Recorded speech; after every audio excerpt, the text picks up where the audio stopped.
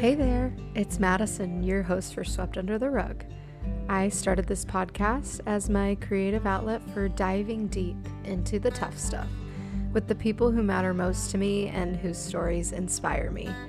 We're talking about the things usually swept under the rug, the real, raw stories and expert insights that don't get voiced enough. I hope to broaden awareness by exploring the inside and out of topics that you rarely hear about. In each episode, we're not only digging into research, we're getting personal. You can expect honest conversations, deep emotions, and unfiltered vulnerability from our guests, whether they're close to me or experts in the field. If you know me, I'm all about connection and breaking down isolation and sparking conversations that matter. I hope you'll join me and my guests as we lift the rug to uncover the stories and build awareness through conversation.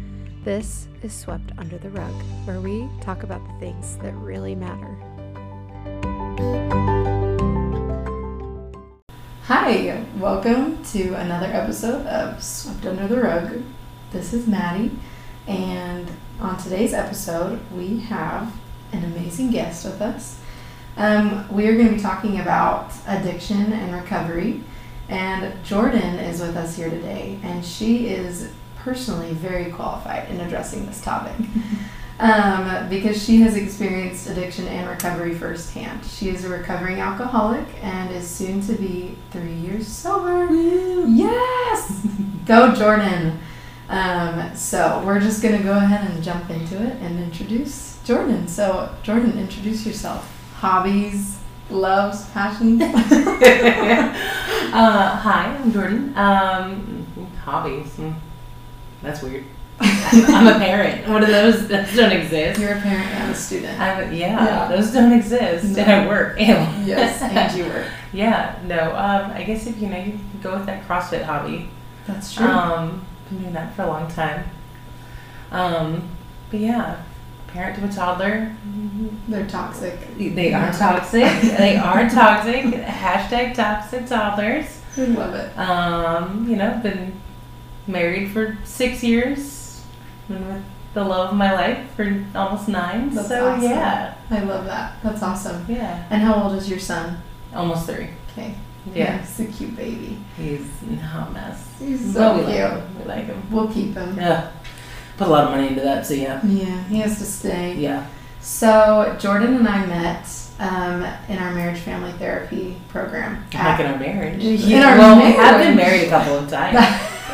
They haven't gone well either time. We might need to explain that to people. I'll let them wonder. Yes, so we met at marriage family therapy program at Texas Women's University, and we're both studying to become therapists. Woo! So one day we'll be graduated and you'll all be sitting on our couch, hopefully, Everyone. if you're lucky. At the same time. At the same time.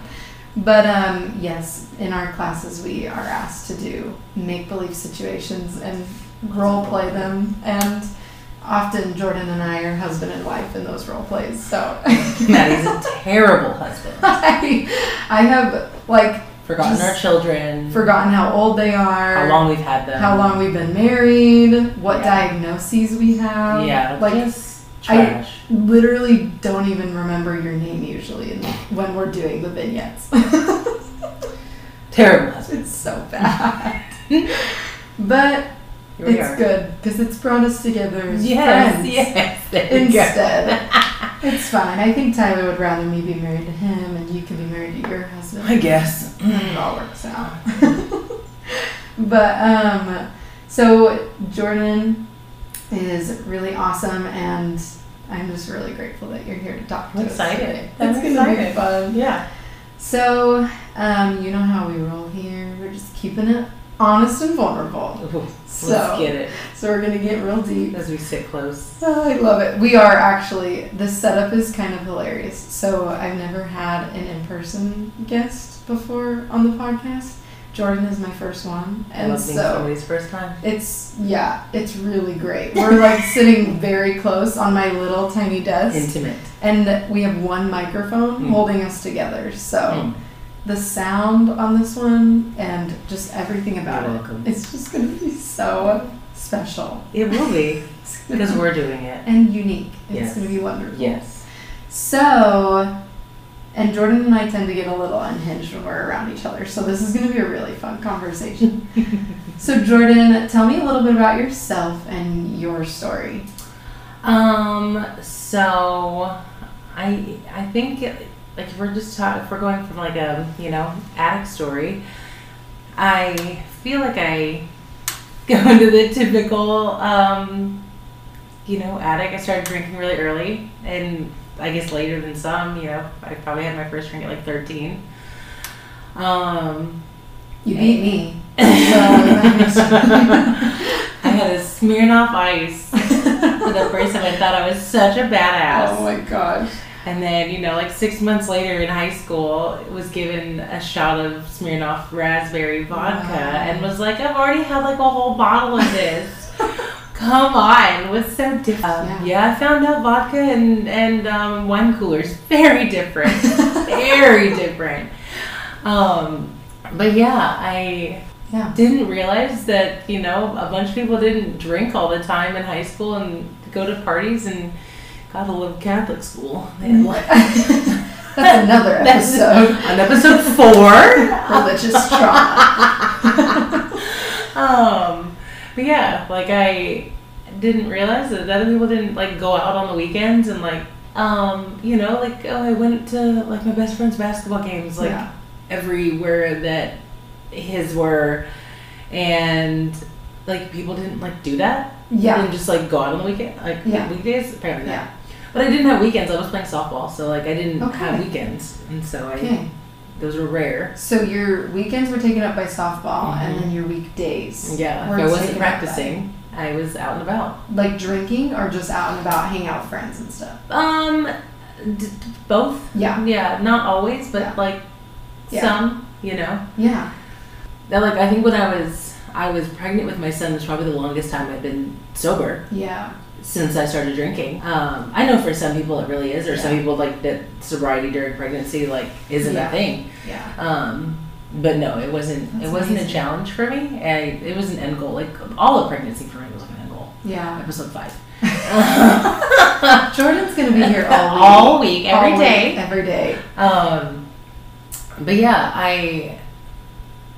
I think when we moved, I was in college when I think I started to realize that you drink all the time, and you probably don't go many days without drinking, other than when you're on away trips for softball, because you can. Yeah. But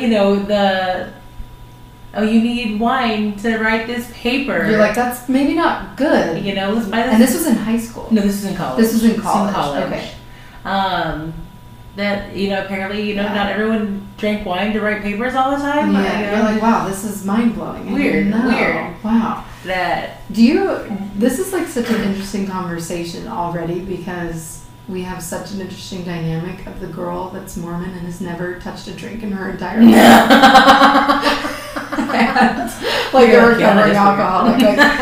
It's so it's just such a different world. Yeah. So you're just, I don't know, it's very educational for me. Yeah. I think in any kind of addiction, you surround yourself with people that make it your norm. Yeah. Yeah. And so, in my opinion, a lot of collegiate athletes are functioning alcoholics. Yes. Because you can be. Right. And so that was just and you binge drink. I mean, most college, I think that's a very common theme in college. So how do you drink? How do you separate? Oh, I'm just in college having a good time versus this is a problem. But I know the first time in I think it was after my junior year, and it was summer, and I was like, oh, I'd rather not eat. Oh wow. Than not drink. Wow. And it's oh shit. I don't think that everyone has that thought. It's a whole priority shift. Oh, yeah. Yeah.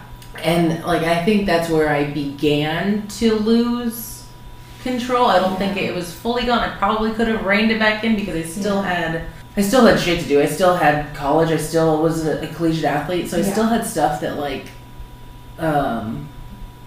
kept you responsible. Yeah, I probably would have gone downhill a lot faster if it wasn't for softball for me. But luckily, I delayed the inevitable for a while. Yeah, so you learned how to function just as much as you could. While like how often were you drinking in college? During undergrad, probably most days of the week. Okay, except when you had games and practice. I'm assuming. No. You don't practice. Ew. You get done with practice, then you go out. Like, what are you doing? You're like, what do you mean? Yeah, no. You drank after. Yeah. Silly. Yeah. It's ridiculous. No, we, like, it would be like the day before games. Gotcha. And like Friday, Saturday, and then you're done on Sunday, so let's party on Sunday night. Wow. Sunday Fundays. My gosh. Yeah. And so, like, at what point did you notice that your priorities had shifted? Where you, like you said, that you would rather... It wasn't until, like being alone that summer was the only time I paid attention to it, because I wasn't around other people to, like, corroborate my behavior. Yes. But when you're with everyone else is doing the same thing, majority of the same thing, didn't look any different. Right. So that didn't matter. Because when you surround yourself by people that encourage it or living the same life, and there's nothing wrong with it. Because we're all functioning the same and we're all doing fine. Yeah. So it's all fine. Yeah. Because we're fine. It's fine. It's fine. Totally fine. I'm fine. I'm fine. Yeah. But then like my first graduate program, that's when like every day became a thing. Yeah. Wow. It was, because I was done playing softball. So it's like I don't have weekends to whatever, and then let's go party, because why not? Yeah. Okay, so at what point did you meet your husband? I met him my first year in my graduate program. Okay. We started dating that summer after my first year. Okay. And then he moved in, and we've been together ever since. That's awesome. Yeah. That's awesome. Okay, and did he notice your drinking? Yes, because he is a product of an alcoholic. Okay. And so which we can get into our later conversations, I reminded him a lot of his mother, of my later on drinking. Generally, I wasn't an asshole. Yeah. He probably saw the worst of it because he saw the end of the night. Right. But generally, it's only a problem if you're causing problems. You're like, but I wasn't, so it was okay. Yeah. Yeah, because you learned how to function on it. So. Yeah, I had 2 jobs. I would, coach, and I would work at a bar and handle. I don't necessarily Jordan. She's able to do it all. Yeah. Yeah. But I have friends that when I told them I was in recovery, they didn't know the extent of my drinking. Oh, gosh. So apparently I hit it well. Yeah. If you mix up the people that you're drinking heavily around, not everyone knows that that's your everyday. Right. Yeah. I've had to tell my mom who didn't know, if it was after noon, I'm drunk. Yeah. And she'd be like, as she played this game for the first year of sobriety, of well, this time were you drunk and this, and finally I had to be like, Mom, if it was after 12 p.m. I was drunk. Yes. Wow. I was drinking. Wow. I went through probably a handle of whiskey a day. That's okay. I don't know my alcohols, Jordan. The big bottle. That's a hard alcohol, isn't it? Yes, it is. Wow. Yes, if it has a handle on it, so it's got a handle. Yeah. The larger bottles. Yeah. Yeah. Towards the very end of it, I probably drank a handle of alcohol a day. Jordan, that's intense. Because I worked at a bar, and so it didn't really matter. And I worked at a bar that I was a 4-minute walk from my house. Oh my gosh. So I set up my life that I didn't leave the street I lived on. And you didn't have to drive, so that wasn't an issue. Nope. So you were completely functional. Mm-hmm. Did you, so maybe we're jumping to a different place, I don't know, but so at what point, I guess what else in this story is important to know about with your background? I think what really got to me when I started recovery is because I don't have the story of I got arrested, I got DUIs, I got what some person's bottom wasn't yours. It wasn't mine. What was your rock bottom? It was after, like, I went through, you know, my whole pregnancy. I didn't drink, and then, like, basically 2 weeks after my son was born, it was off to the races for me. Yeah. And, you know, anytime in recovery that they talk about, like, periods of sobriety or recovery, and, you know, you're basically met with a harder, faster relapse. And without realizing that, like, my pregnancy was my period of sobriety, that going back to it was that relapse without it being intentional, because it mentally, I wasn't sober. Mentally, like, I knew I couldn't drink because, like, I didn't want a mimosa, I wanted 12. Can't do that, so what's the point? So it was just easy to be like, meh, whatever. So I really think that what you're talking about is important, because it comes down to sobriety is not just the abstinence of the product that you are addicted to. Sobriety is a, like, complete lifestyle change and mental flip. It just didn't have to get that bad for me, thank God. You know, I decided to go on a mommy's day out, and I went to, like, Uptown, which is where I like to brunch. I stayed at a bar for 4 hours, and by the end of it, they were giving me pint glasses of mimosas. And that wasn't enough, and so I found a reason to, like, stay out and go to another bar in Addison. And, you know, told my husband that I was going to go, and he was like, yeah, you're missing bedtime. Like, putting our son to bed, which is something I truly enjoy. And he's told me a lot of this conversation that I don't remember. And I stayed at that bar for, like, a drink, and then I came home, and I don't really have any memory coming home. And I woke up at 3 a.m. in my bed with my breast pump on my nightstand and water and, like, fresh bottles for me to pump into. Like, he got a whole setup together, and I woke up at 3 a.m. and saw that, and was, because, like, I passed out without doing that, and I just looked at that and was just like, how can I keep doing this to somebody who is so willing to take care of me in the sweetest way? And I chose to stay out over going to bedtime. And that is something I truly enjoy doing. And what am I doing? What am I doing was really that thought. And so I sat there with that for, like, an hour. And at 4 o'clock, I woke him up, and he, like so many other times, looked at me like, well, do you want to talk to me right now? Like, I've clearly irritated him in some manner that I don't remember. I don't want to talk to you right now. And I looked, and I was like, no, we need to talk now. And I have a problem. It was the first time I had said that out loud. And I have been in recovery since, and that was March 29th, 2021. That's amazing. So what's so amazing about your story is that, like, so many people believe that for an addict to get anywhere in recovery, they have to hit the lowest of lows, which, like you said, like being arrested, getting, like, a DUI, even, like, killing somebody because you're driving a car while intoxicated or something. Like, that is not, it doesn't have to be. Like, any bottom can be your rock bottom. When I first started in recovery and, like, having conversations with my sponsor, and there'd be stuff I'd, like, written in my book that, like, I can't even remember what it was, but I remember writing, like, I want to be. Like, I want to. And she kind of was like, why did you write that? And I was like, because I don't know that I'm willing to, like, I don't know if it's gotten bad enough.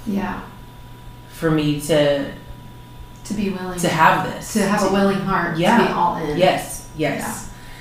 And then I was in a meeting one day, and a 12-step meeting. And, you know, and, like, we were going over some point in the book, and it was like, you just have to want to stop digging. Like, your bottom is where you stop digging, and your bottom is when you're threatened with something that you're not willing to give up. And from people that are arrested, that may be their freedom. you know? For me, it was bedtime. I was not willing to give up bedtime with my son. Wow. And that was enough.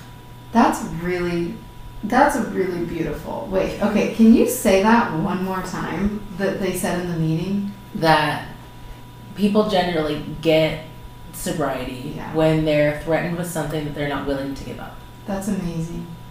Yeah. Yeah. And so that's where that was where that like aha moment of I can stop worrying if it hadn't got bad enough. Yeah. I'm choosing to stop digging down. Yeah. Wow. It got bad enough for me. This can be my bad enough. This can be my body. This can be where I'm choosing to Yes. not do this to myself Yes. or my family anymore. Yes. Yeah. And like the first 2 weeks of sobriety, like, and it's so, you know, people always talk about like the fog that happens when you're kind of coming out of just being drunk all the time. Yes. And I remember like first couple of weeks being like, I could just, you know, if I just am sober for, you know, a time, it'll be fine, and I can go back and I'll figure this thing out and not drink until it's gone. Right. And then it was like this, you are so worried about what life looks like without this thing. Yeah. That like it's hard for you to even fathom. Like you're so willing to create this narrative of like if you just leave it alone for long enough, like you'll get it. Right. And I had a conversation with my husband that like, and I apologized to him in one of the many times that I've done that in this process, that like we had plenty of conversations of like him knowing that I was going downhill, and hey, let's try to moderate, and when you know, and let's have the code word of when we need to leave, and blah blah blah blah blah. All things that don't work. And I was just like, I'm sorry that you didn't mean enough for me to change. Wow. But like, that dude showed up and he means enough. Wow. So I'm willing. Yeah. Like, I got sober for my son. I stay sober for me and my family, but I got sober for him. That's amazing. Mm-hmm. Well, what I think is like, I mean, there's so much heartache too that comes with both sides. Mm-hmm. Your side, your husband's side, like your son's side. I mean, he was pretty young, luckily. He's 3 months old. That he doesn't. He does not remember know drinking this. Mom. Yes, which is amazing. So, how did your husband feel when you, like, very honestly, were just like, I'm really sorry that you were not enough for me to get sober for, but I am now. You know? Do you think he always knew that it had to be your choice eventually, and that it had to be just you, you know? Yes, because I later found out that he played a masterful game of chess. Because I would lie about my whereabouts, and I'd go to bars, and I'd go to whatever, and he would, like, we have iPhones, so he knows my location. He's like, I can literally follow your location. And I was under the impression, I was delusional. Yeah. And he had told me, you know, I don't really freaking look like you do you. And he would always call me when I would get to a bar or get to someplace that I hadn't said. Because our rule was if you change locations, if you're out, you just have to tell me. Don't care where you go. Right. You just have to tell me. Yeah. I didn't know where to start my search party. Right. Seriously. And I would get to someplace and he would always freaking call. And I'm like, and he would let me lie to him. And he wouldn't say a thing about it. He'd just let it happen. He would just let it happen. Because he knew if I caught on, he knew that I would try to get better at lying. He's very smart. That, I mean, what he did it for years. Really, that is genius. Because he knew that an addict, like, the second you try to get them to, like, you know, catch on, like, they're gonna get sneakier and sneakier. Yes, I'm just gonna try to get better at lying. Did he ever think that you were just cheating on him? Yes. Okay. I found that out after in sobriety, that he was like, if I didn't think anything different, like I would have thought you were cheating on me. And that rocked me because I was having such an affair with alcohol that it didn't even occur, the optics. Yeah. You're like, it wasn't a person. Yeah, but I was having an affair. But you were. I absolutely was having an affair. Absolutely. Just with a bottle. Yeah. Like, nobody else's priorities mattered more than mine. Wow. And so he played a masterful hand. That is incredible. He let me lie to him for years. How did that affect him? I think there were plenty of times where he would just treat me like his mom, where he would just be very dismissive, very irritating, or whatever. Sure. And I didn't catch on to any of it. Right. Like, I was just in my own world and just... Well, it was delusional, right? Like, you're thinking when you're in addict mode is completely delusional. Yeah. It is not... I mean, you think that you're functioning very well. Very well. And for most people, we would see it as you are. Yeah. But, to the person that you love the most, he's not. Yeah. He sees right through it. Yeah. Yeah. And, and I thought, I was hiding so well. You're like, I'm so good. I'm so good. Never going to catch me. He does not know how much I'm drinking at all. Amazing. Okay. Not true. Not true. One bit. No. Saw right through you. Yeah. Thank goodness for him. In this program, we talk about the different kinds of amends that you can make to people. Yeah. And like mine is a living amends to him. Like I've done my verbal, written, whatever. Yeah. But like I have a living amends that I get to make to him. And one of those is I'm honest. Yeah. I'm honest about my whereabouts. I'm honest about what I'm doing. Yeah. Because you don't deserve for me to lie to you ever. Yeah. And so at times I'm over like, hey, I'm here now. I'm here now. Yeah. I'm here now. And he's like, here now. Great, Jordan. Can you stop calling me? Like I'm working. That's so beautiful because it's recreating a foundation of trust that I'm sure was broken. Yeah.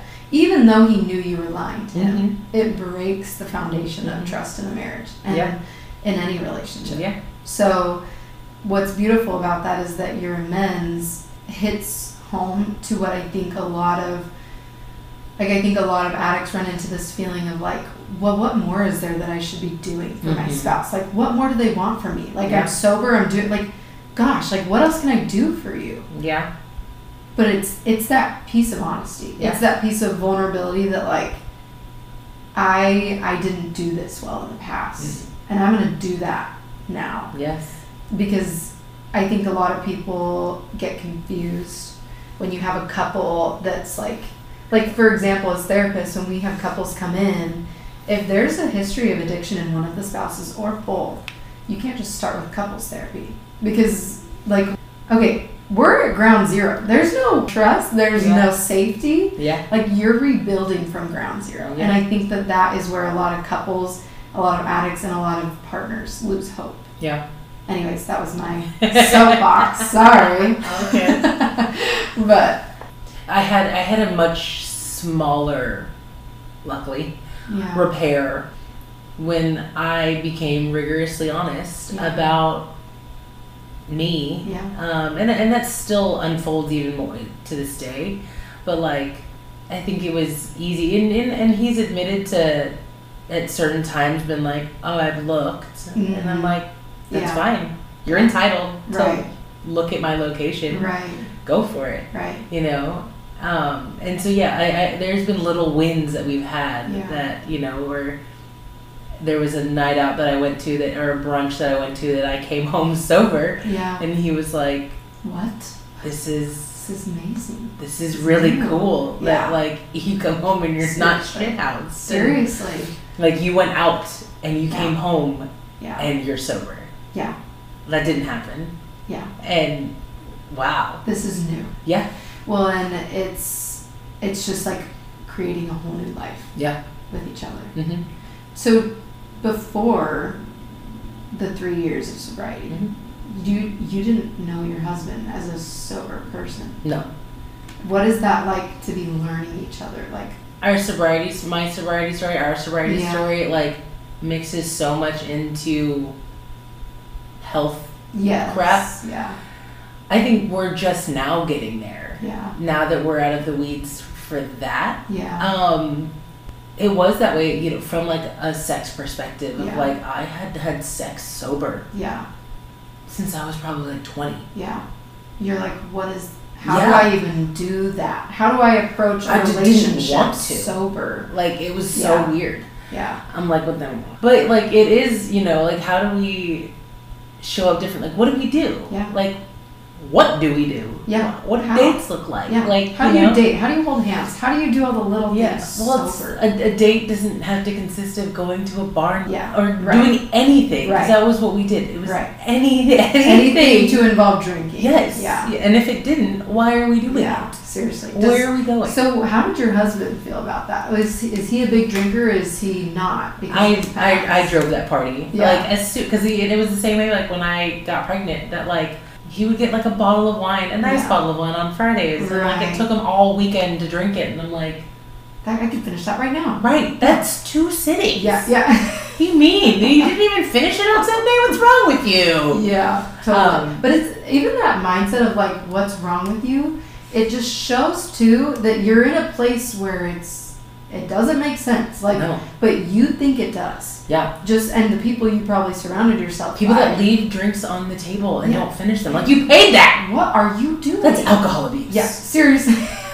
Drink that. Right. Yeah. And if you don't, I will. Right. Yeah. And would. And I actually, will you leave so I can? Yes. Yes. Yes. Yeah. Well, and it just shows, too, that you will go to any lengths when you are in addiction. Yeah. Any lengths to prove that you make sense. Yeah. That it's not crazy, mm-hmm. and that it totally makes sense. Yeah. And it's a good idea. Mm-hmm. I have a question for you about, like, on this road that we're on right now with, how do you feel that addiction with alcohol affected you emotionally, cognitively, mentally, physically? Like, you know, all of that. In this study, they found that they did a whole brain analysis that revealed a significant relationship between the amygdala connectivity and alcohol use. And they call it alcohol use disorder, but mm-hmm. addiction.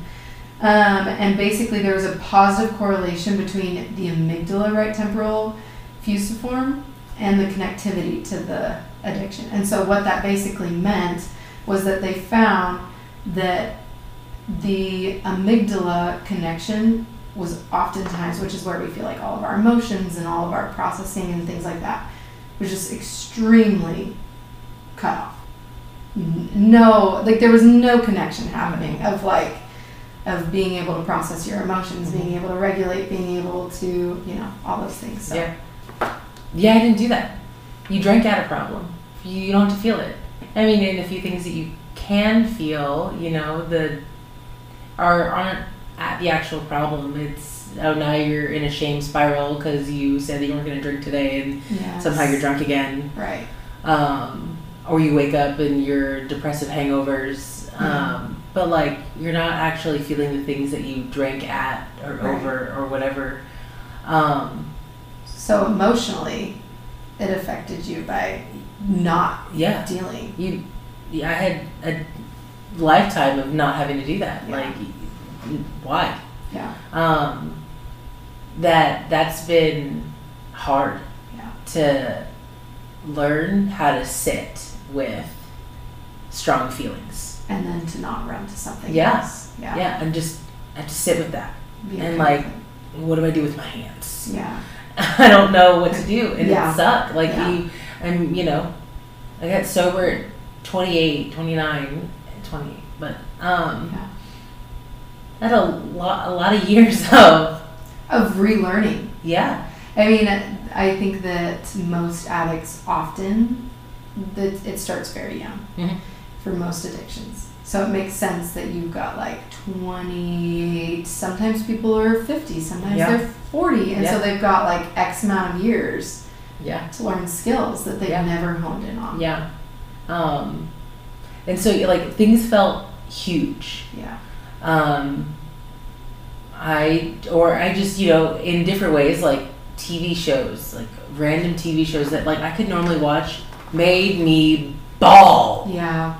And you're like, why am I crying? Yeah. Why am I so emotional? Yes. This was when you got sober. Mm-hmm. You got sober and now you're like, the floodgates are open. Yes. What the hell is happening? Yes. And it was like, I don't know what to do with this. Yeah. And, like, my sponsor would have to be like, you haven't felt in a decade. Right. feeling. So You're feeling of course, things. this is going to be really hard, Yeah. Jordan. Yeah. Yeah. But then there'd What a good also sponsor. be. We love her. She just celebrated her 7 years, so go her. We love sponsors. But They're we do. But even that, like, it's crazy to think of having like memory loss in your 20s. Yes. That like we've talked about things that we've done, watched, whatever, and I'm like, I have no idea what you're talking You're about. like, I literally didn't experience that because Yes. I was not there. Yep. Like Yeah. we were talking about a house that we went to go see that my dad owned, and he was like, "You what?" Yeah. I'm like, I have no idea what you're talking about. You're like, I'm sorry, I just We don't have any we recollection watched a of that. movie Yeah. that they did like a director's cut for, Wow. and I'm like, I remember bits of Yeah. this, Yeah. or like we watched something, and I'm like, Yeah. did we watch it? If it's been in the last 5 years, I won't remember. I have a hard time remembering Yeah. what we've done, like Yeah. because like movies especially. Yeah. Because anytime we went to the movies, because shout out movie theaters with the recliners and the beverages. But also, I would bring my own Right. hydro flasks. It'd be great for me. filled with whatever I want. Seriously. And then let's bring a second one for backup. That's because right. there's no way that you can Yeah. ever not have alcohol. Yeah. You're like, I can't do that. Sit through a 2-hour movie? Let's drink. Yes. Yeah. On the way there and on the way home Yes. Yes. too. Roadies were always a thing. Yes. The first person to tell you not to do it. Yeah. Hypocritical. I get so mad at you for doing it. Yes. But also, I have a roadie in the car and then I'm going to go now. Right. Yes. Yes. Yeah, really. Yeah. We love our Yes. hypocritical addicts. Yes. But it's the nature of it. It's the nature of the delusional thinking. No one else can do that because that is irresponsible. But Yes. I am very responsible. And I know how to do this better than all of you. You It's like- understand. yeah. Well. But, yeah, like, we've talked about it a bunch of times of like, I have no idea what you're talking about. I don't remember this. How is that grieving process like? To come to acceptance of moments and memories lost? Luckily, it was before my son, so I feel a lot better about Yeah, I was gonna ask if that helped. it. But I'm like, there are, I'm sure, so many beautiful memories with my husband that I have, Yeah.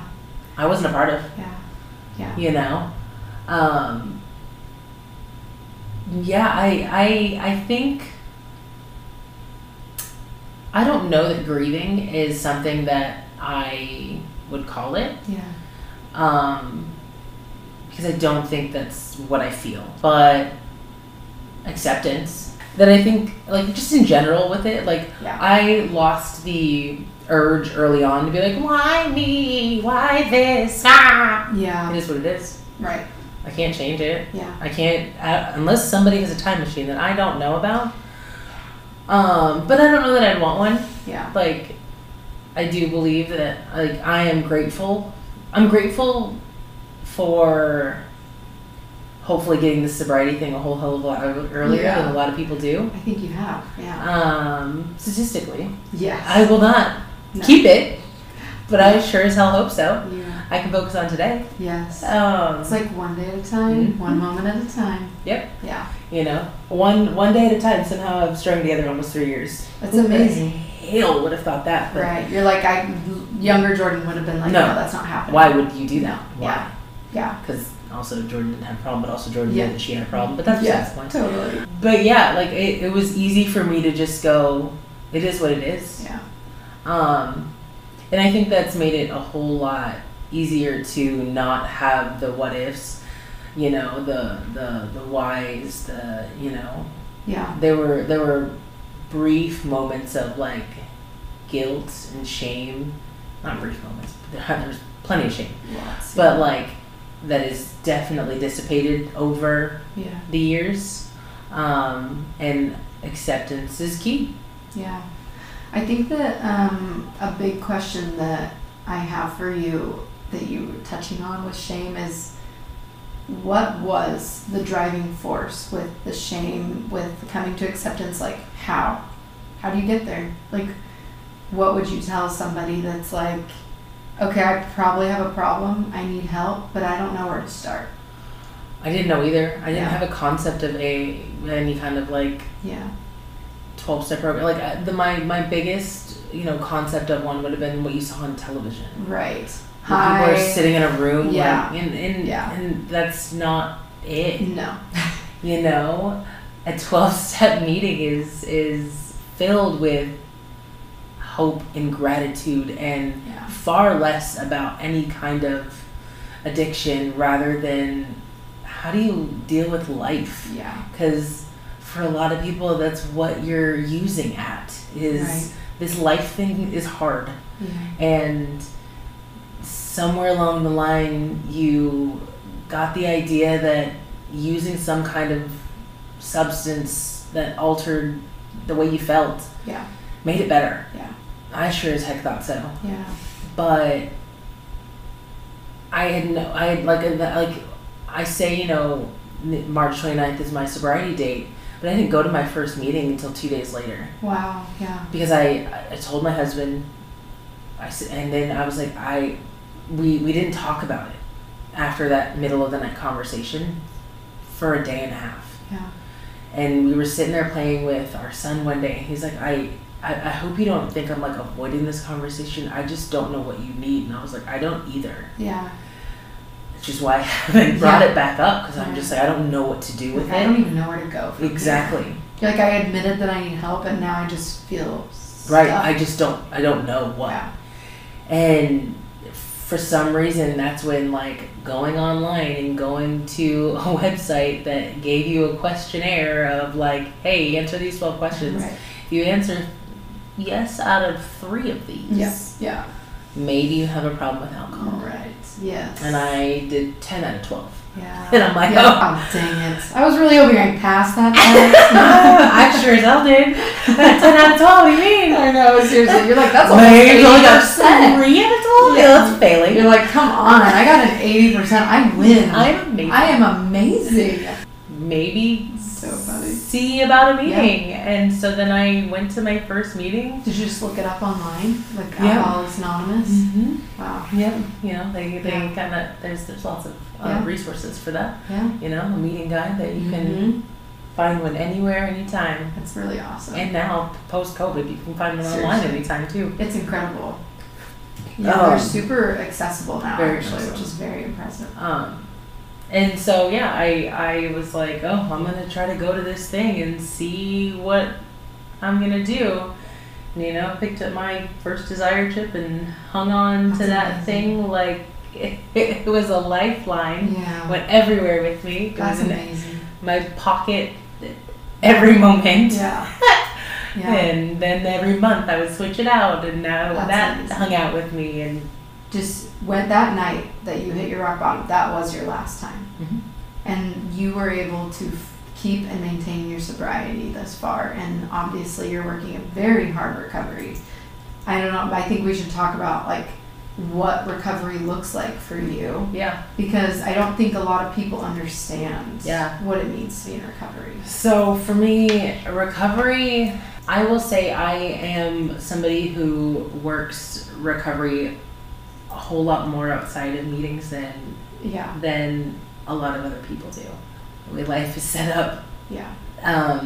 For me, and I know we just talked about how accessible meetings are, but meetings are at 6 p.m. and that's prime toddler, nighttime, dinner time, getting to bath time, that'll work for me. Yeah. 8 p.m. Well, I work overnight, and so that's nap time before work.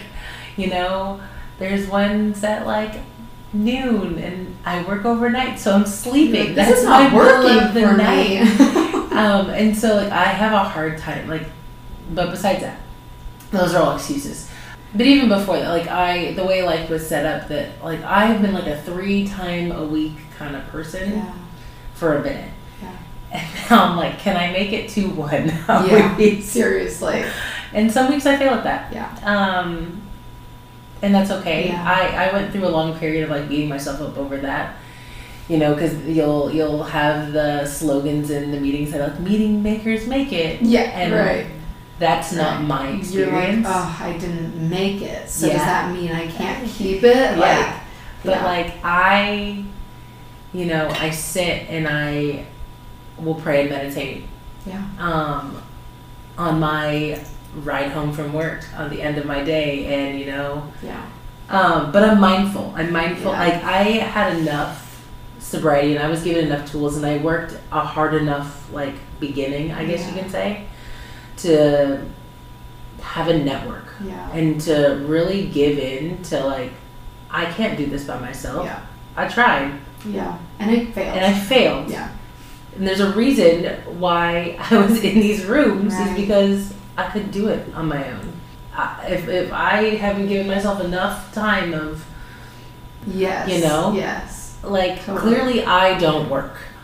But I can sit in a room with a bunch of people who have years and decades of sobriety, Yeah.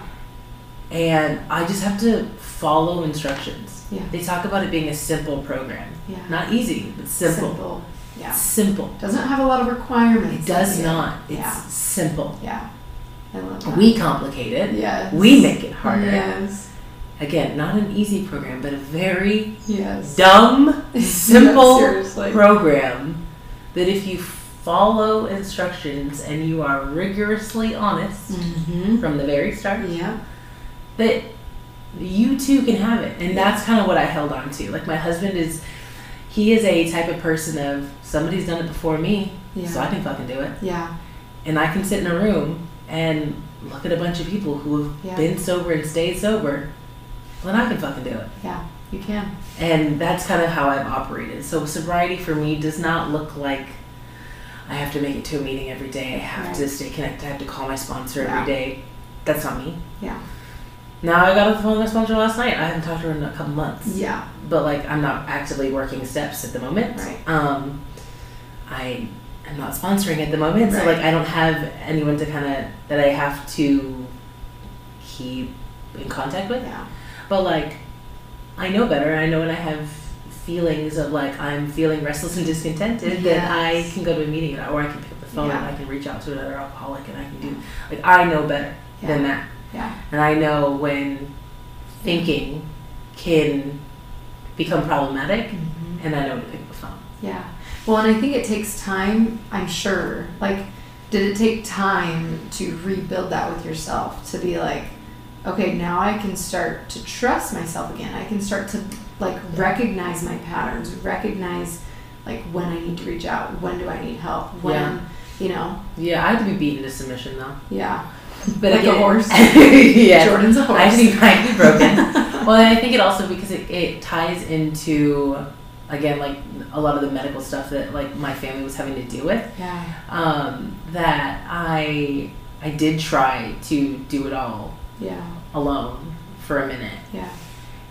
and then it became too much, and I had to. And I think that's when surrender really happened. Had to happen Yeah. for me. Of I can't fucking do it by myself. Yeah. It ain't gonna work. Yeah. I can't fix everything. Yeah. I sure as hell can't fix me, Yep. because I sure as shit tried. It's not working. It was not working. Yeah. And so I think that's when I had to just like, Surrender. yeah, I give it up. Yeah. It's yours. Yep. Yeah. I can't run this show. Yeah. And when I try, Yeah. it It does doesn't not go well. yeah. Now that is your current state of recovery, what was it like to overcome the shame and maybe guilt or whatever else you were Yeah. feeling when you first started? You're maybe you talked about how you worked through Yeah. the steps and stuff and like went to 12 step. Did you go to therapy? Yeah. And I didn't start therapy for a while. Like I didn't start therapy until this year. Okay.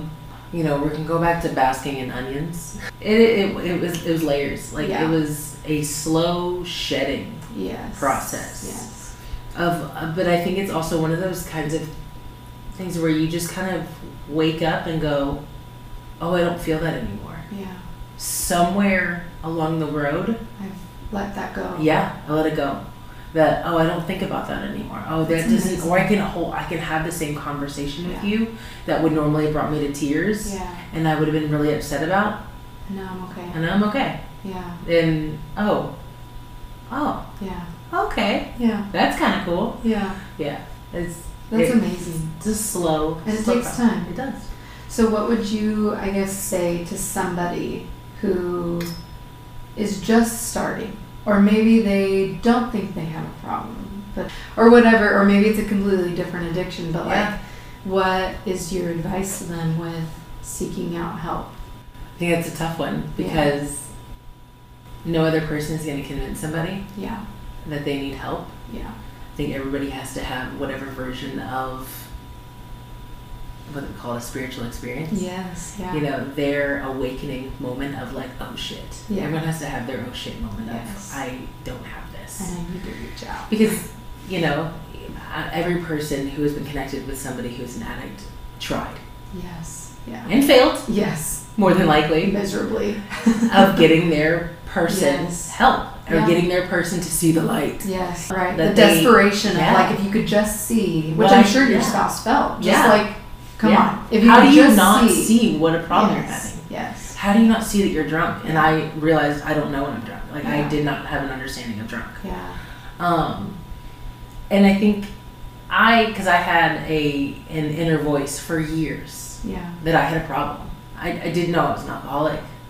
Those were separate things because alcoholics were homeless and lived under a bridge or something. I think that's where that first conversation of like everyone's bottom looks different, everyone's low point looks different, and so you know, you like the way you wake up every morning. And I've had those conversations with people.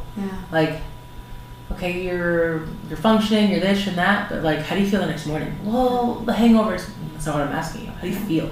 Because if you have that the next morning, maybe. Let's look into that maybe a little bit more. Yeah. You know, I'll extend a meeting to somebody and be like, hey, do you want to come? And that's scary to a lot of people, and that's okay. Yeah. But we talk about a program of attraction rather than promotion. Yes. If you like the way my life looks like now, or I'm a whole lot happier now, and that's something you might want, come on. Do you have friends and people and family members that have noticed your change and they're like, oh my gosh, you're completely different? Yeah, because I think I'm a whole lot calmer. If you can imagine, you're calmer. Oh yeah. No, I believe it. But you know, I've had to do a lot of repair from other family members for the filter not being there and me needing to let you know my feelings at all times. But yeah, it's a. Do you want to feel like that when you wake up? Yeah. Do you want to feel this way? Yeah. No? Yeah? Yeah. It's just information. Yeah. Like, I'm not going to do anything. I'm not going to persuade you one way or another. Yeah. But, like, check in with yourself. Yeah. Is this something you want? Yeah. No? Huh. And if it's an actual no, let's talk. Yeah. If this is just a, maybe, all right. Yeah. When it gets to an actual, let me know. Yeah. I think that's really inviting, and it takes a lot of the shame away and judgment like you're talking about. So it makes sense that, I mean, obviously you have to be cautious, like with the ways that you talk about it, because it's tricky. It's somebody's whole life. Yep. It's the entire, it's everything about them. Yep. How do you feel that it's important, or is it important at all, to share your story? Like, is it important to be here, to be talking about this? Is it important to talk to others, and why? I think it's the same kind of thing of like being in meetings of like people with 30, 40 years of sobriety. They'll talk about, I don't come to meetings because I'm worried about drinking, but I do come to meetings for the newcomer. Yeah. Or I come to meetings to hear the story of a newcomer. Yeah. To remember what it was like. Yeah. And not wanting to be there again. And I think it goes both ways of like, I don't have 10 years of sobriety for somebody to try to be like, oh my God, I wish. And I sat there and been like, I want to have 10 years of sobriety. Right. I've been at this 10 days. I can't wait to be there. Well, that ain't gonna happen today. It's gonna take some time. But like a year, 2 years, 3 years is a lot more attainable. Yes. Of a could I? Yeah. Right. Could I mean, in new sobriety, it's still unfathomable. Yes. But like, I'm a lot closer to what that feeling was like. Yeah. But I think unless you are intimately connected with somebody who is an addict and have really tried to understand their mindset, or you're an addict, you don't get that mindset. Yeah. And so either sharing a story, because, you know, so many people are just like, this is a lack of self-control, this is a whatever, and Yeah, tell me more about your stance on that. Let's go down that rabbit hole. How much time do we have? You know, our next episode. Right. You know, I think unless you're willing to, like, you know, as somebody who's an addict who, for me, it was, I want to drink. When's the next drink coming? When's the next drink coming? I want to drink. Can we go here? When are we going to go here? Oh, how can I schedule my day so that I can go over here so that I can get this drink before I have to go do this? Or what can I do? How can I get done with that faster so that I can go to a drink there? Like, when can I start drinking? How can I schedule my day for this? And then what can I do with that? How can I not have too much to drink so that I can go do this? But then I also want to drink. What can I drink? Where should I buy it? How much should I spend? Yeah. And that's in the background all day, every day. Yeah. From the moment you wake up until you start drinking and you quiet it. It is constant. Yeah.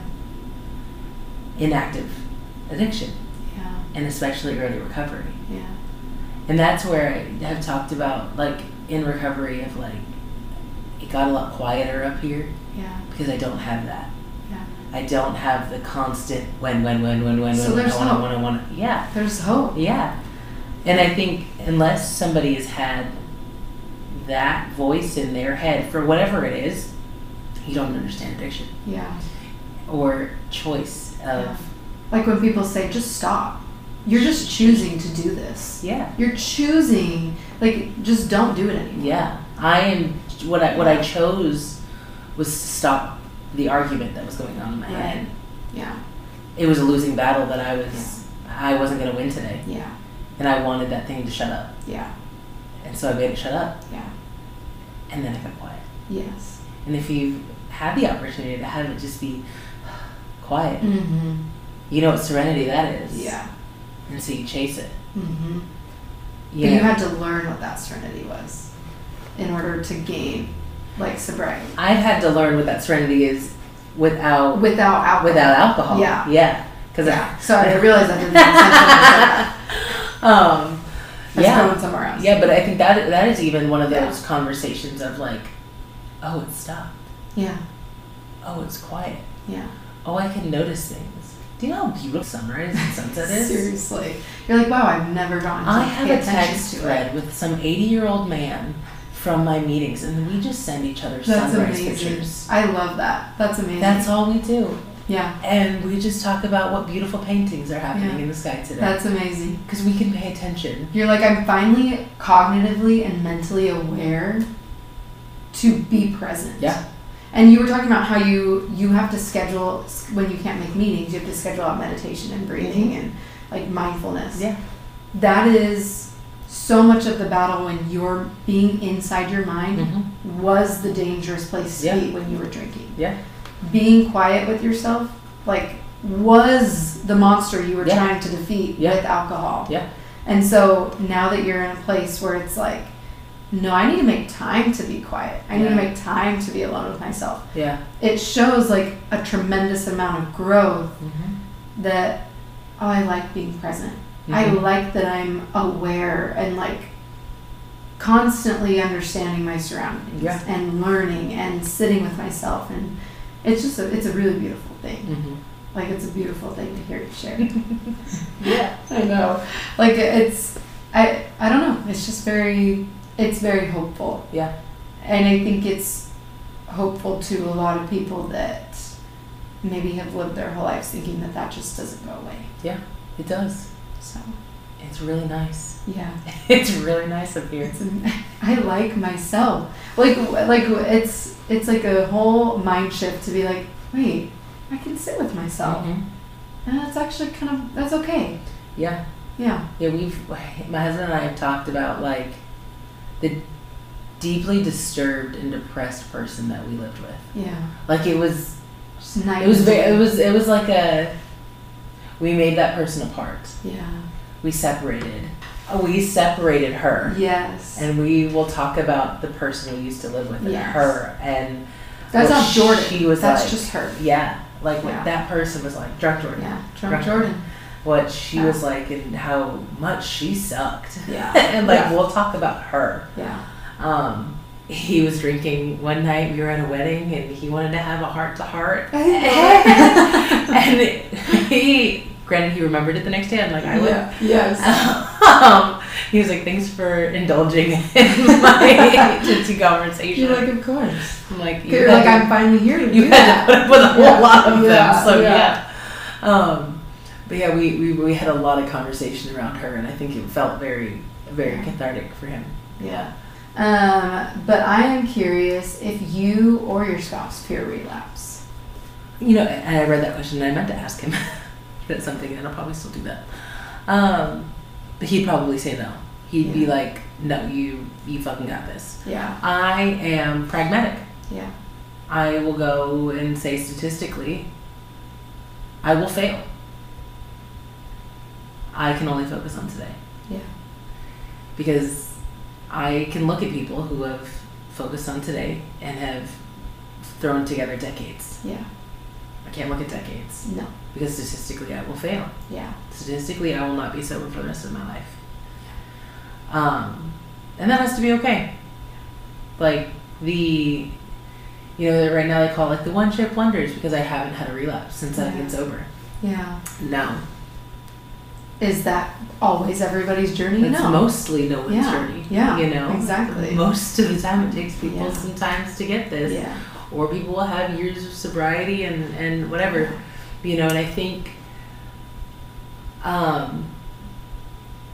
not having to put as much weight on a relapse so much as or just I have to stay sober, and like the nature of an addict is that addiction will win. Yeah. And then what am I going to do after? Yes. If that does happen. Yeah. That is what matters. So tell me about that. You know, we've had conversations. I think the word we've had conversations that it would probably be better for me to cheat on my husband rather than to relapse. Yeah. Because to him it's a form. It is cheating. Like we've talked about it is a betrayal. Mm-hmm. It is absolutely. It is. No questions at all. Yes. Yeah. And so if I think it would be it would be an easier comeback. But like how would when we talked, and we mainly talked about it in like initial sobriety, like what do we do? What do we do if this doesn't work? How do we pick up the pieces? Yeah. And I think for me, like I've had to I think initially I looked at him like, oh, I'm gonna need your help to pick up the pieces, and he was like, so you mean to tell me you can betray me and then look to me and say, help fix me it. Pick this up. Yeah. Yeah. And so I think I would have to lean on other people in the program to pick up those pieces, because how selfish of me to go, I just hurt you. Yeah. Now help me. And also, I think that you honed in on a very key aspect of recovery. I can't look at decades. I have to look at today. Yeah. Because the more that your mindset is the future, first of all, you're not present. That's not being present at all. That's completely the opposite of present. And so the more that you're focusing on today, the more attainable a goal is. And, and then the other aspect is like, I can't fear a relapse because that means that I don't trust the lifestyle I'm creating. Yeah. Because if your lifestyle is recovery, you can totally do this. Like no matter how many times you fall. Yeah. Because addicts do. Yeah. And even if you never do, like necessarily pick up a drink ever again, the reality is that there are other aspects in our lives that we will fail. Yeah. that could definitely shake us. Yeah. Whereas if it's like, okay, well I can fail, but I always have a lifestyle of maintenance to go back to, which is the meetings, the connections, the people, the sponsors, the stories, the help, the like support, therapy, like all of the qualified help that you can get, and then knowing that you've done it and that you can do it and that you love who you are and who you are becoming is like that's a huge piece of it. I feel. I think that it's a big misconception about addiction, which is a part that I think that we did touch on, even though we didn't like distinctively talk about it. It is just a misconception that addiction and recovery is just like you're gonna go to your meeting and you're gonna get that chip and you're done. You're Yeah. good. You're gonna be sober forever. You're not gonna graduate. You're gonna be great. I'm not gonna graduate from this. Like I'm not done. you will always Yeah. have to like work Yeah. on this. Yeah. So I guess like my question to you is, what is your opinion when people feel like they're like, okay, well, I need to go to recovery so I don't have to identify as an addict anymore. So I'm not that anymore. What are you running from? Yeah. I think that's, to me, that part of like acceptance of Yeah. like, I'm an alcoholic. Yeah. I may not be actively drinking, Yeah. but even when I was sober while I was pregnant, I still had a very alcoholic mindset. Yeah. Like, it is a different way of thinking. Yeah. And I thought like that, and Yeah. meh. Where did it take me? Yeah. Like I don't have a problem with identifying that. Now, if somebody doesn't want to, sure. Right. You know, I Yeah. guess. Are you happy, joyous, and free? And are you living the lifestyle that you want to? If Yeah. not, then maybe further discovery needs to be done. Yeah. Thank you for being willing to share your story. Absolutely. I think that it can be really hard, and thank you for being honest. Absolutely. And yeah, I'm floored by you. Everything you said in this, I was just like, wow. So everybody listening to that, rewind, listen to that again. Replay it. Listen again. So thank you. You're I very appreciate welcome. it. Thanks for having me. You're so welcome.